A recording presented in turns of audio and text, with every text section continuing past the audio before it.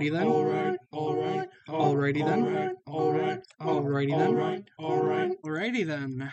This is Unscripted Nonsense by your host, moi, Philip. As always, we got ourselves a great show for you today. We're actually going to start out the show with a comment, our first ever comment that's not by my mother or grandmother. Alrighty, it says, "What in the hell did I just listen to? I wish I could wash my brain out from the last 15 minutes. What is all this nonsense about Britney Spears pickling herself? I want to find the man who made this podcast and slit his throat." So, thank you to Grandma Crary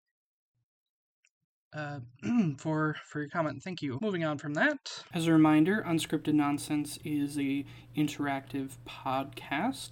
Today's secret word that you will find within the conversations, and this one you're going to have to listen closely, folks, because I don't know if too many people are going to find it, but we'll give it a shot here.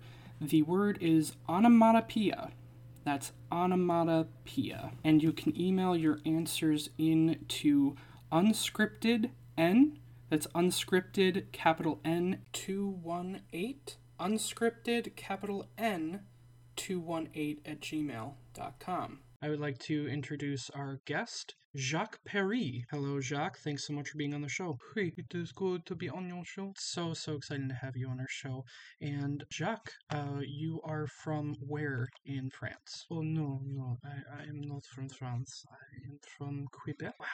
Wow, okay. And, gosh, Quebec, it sounds so exotic, and excuse my ignorance, where is Quebec? It is, Quebec, Canada? Oh, Canada.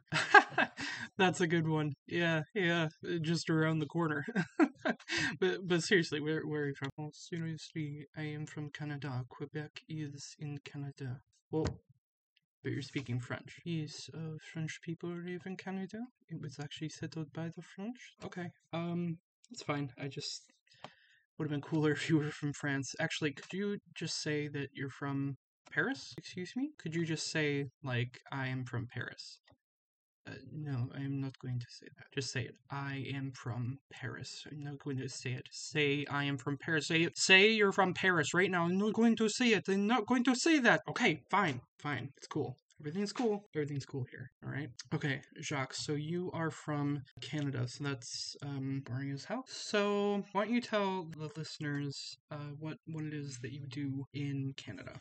Yes, we actually have been doing amazing science work up in Quebec, having to do with astronomy and trying to put men on the moon. And actually, shut up for 2 seconds. We actually have to do an advert. To those who have heard the other podcast, this is new to this podcast. So here we go. Snickerums. Are you having a manic episode? Eat Snickerums. Jenny, don't take my baby, please. Jenny, have a Snickerums. Stay away. Jesus wants me to keep this baby. Jenny, have a Snickerums. You get so manic when you're hungry. There, are you better? I'm better. Snickerums. Jacques, do you know anything about copyright laws in America? No, I do not. Alright, so you were talking before the ad break about the very interesting science work that you were doing. Do you want to continue with that? Sure, I can continue. So we have a observatory in Quebec, and that is to observe the stars, in particular the moon, and we are actually training astronomers. Okay, shut up for 2 seconds. Sorry, I gotta fit these adverts in somewhere, and I'd rather do it at the boring introduction part. I've never been okay with my body. I've always hated the way that I looked. I feel like people stare at me. Society feels like it's such a burden. So many people have been suffering from being overweight. That is why I use Shitalax. Shitalax has saved my life. Shitalax has brought me to a new place. I feel like I can have my life again. I've been able to play with my dog again. I've been able to get out of a chair without making any noises. Shitalax. Eat too much and take Shitalax. Shitalax may cause intestinal distress, bleeding, or even death. If you are taking Shitalax, you may have an eating disorder. Please consult your mental health counselor or doctor. Even my baby is using Shitalax. Alrighty, so that is another advert. Jacques, please continue.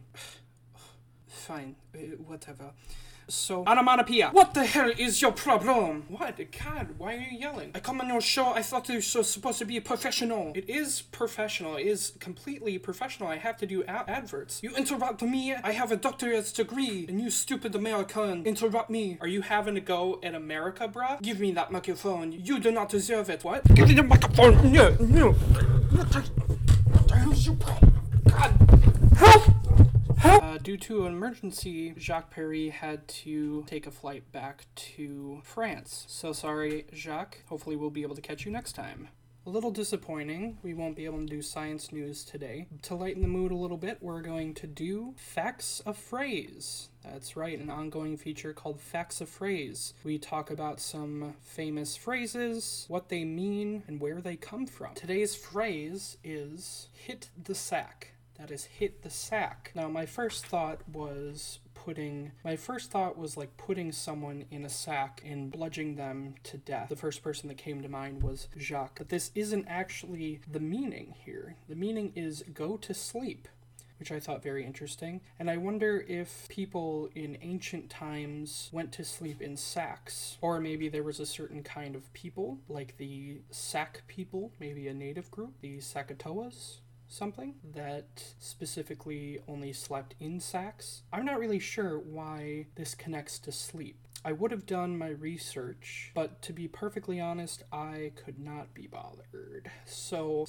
instead, this is a special Facts of Phrase, and we're going to be talking about another phrase. Ooh. And the next phrase is give someone the benefit of the doubt. This means like trust someone, trust what someone says. For instance, when I trusted Jacques when he told me that he was from France and really he was from Quebec, Canada, scoff, I gave him the benefit of the doubt. Another phrase is wrap your head around something, like understanding something that's complicated. For instance, I cannot wrap my head around how there is French people that are living in Quebec. And why was his last name Pari? I don't understand. If his last name is Pari, he should at least be from Paris. Well, your guess is as good as mine. To make a long story short, maybe I should just cut the guy some slack. Or maybe I should break a leg. I'm just gonna let him off the hook. Okay, I gotta pull myself together. I'm gonna have to do something at the drop of a hat. I'm gonna go ahead and move on, folks, to breaking news. This is breaking news. Okay, we have an article here from 1969. The title reads, Hypnotism Used by Soviets to Educate Children. Now, this is very, very dangerous. We cannot have our children educated here in America.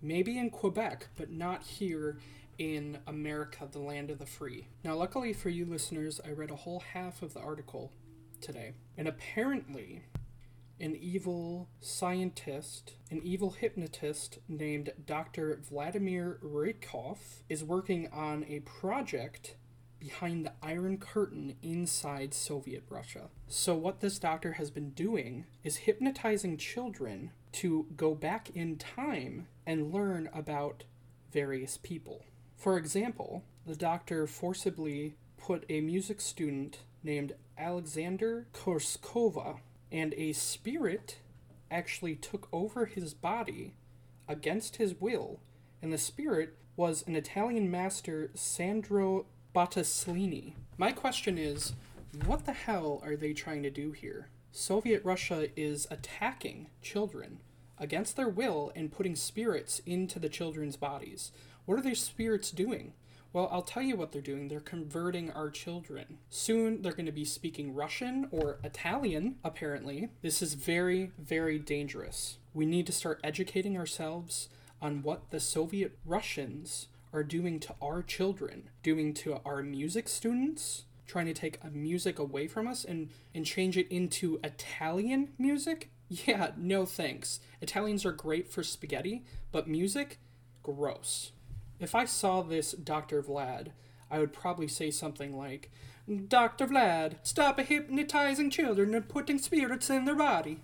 And let me tell you something, Dr. Vlad. America's coming for you, bruh. America is coming for you. Looking into more of the article, I see this disgusting picture here. Apparently, the evil Dr. Vladimir put a child under hypnosis, and she started doing art. She started drawing people. Now he's forcing children to do art? We all know that art leads to unsafe sex. And kids who do unsafe sex are the ones that are voting for Bernie Sanders, the Russian, Alexandria Ocasio-Cortez, another Russian. How dare they help people? How dare they try to be kind? How dare they try to change this country into almost every other advanced country in this world? It's disgusting. I do not want to give another $10 of my money to save someone's life. I'm going to use that to buy more cheeseburgers because I am a true American. And that's the point, folks. That is the point.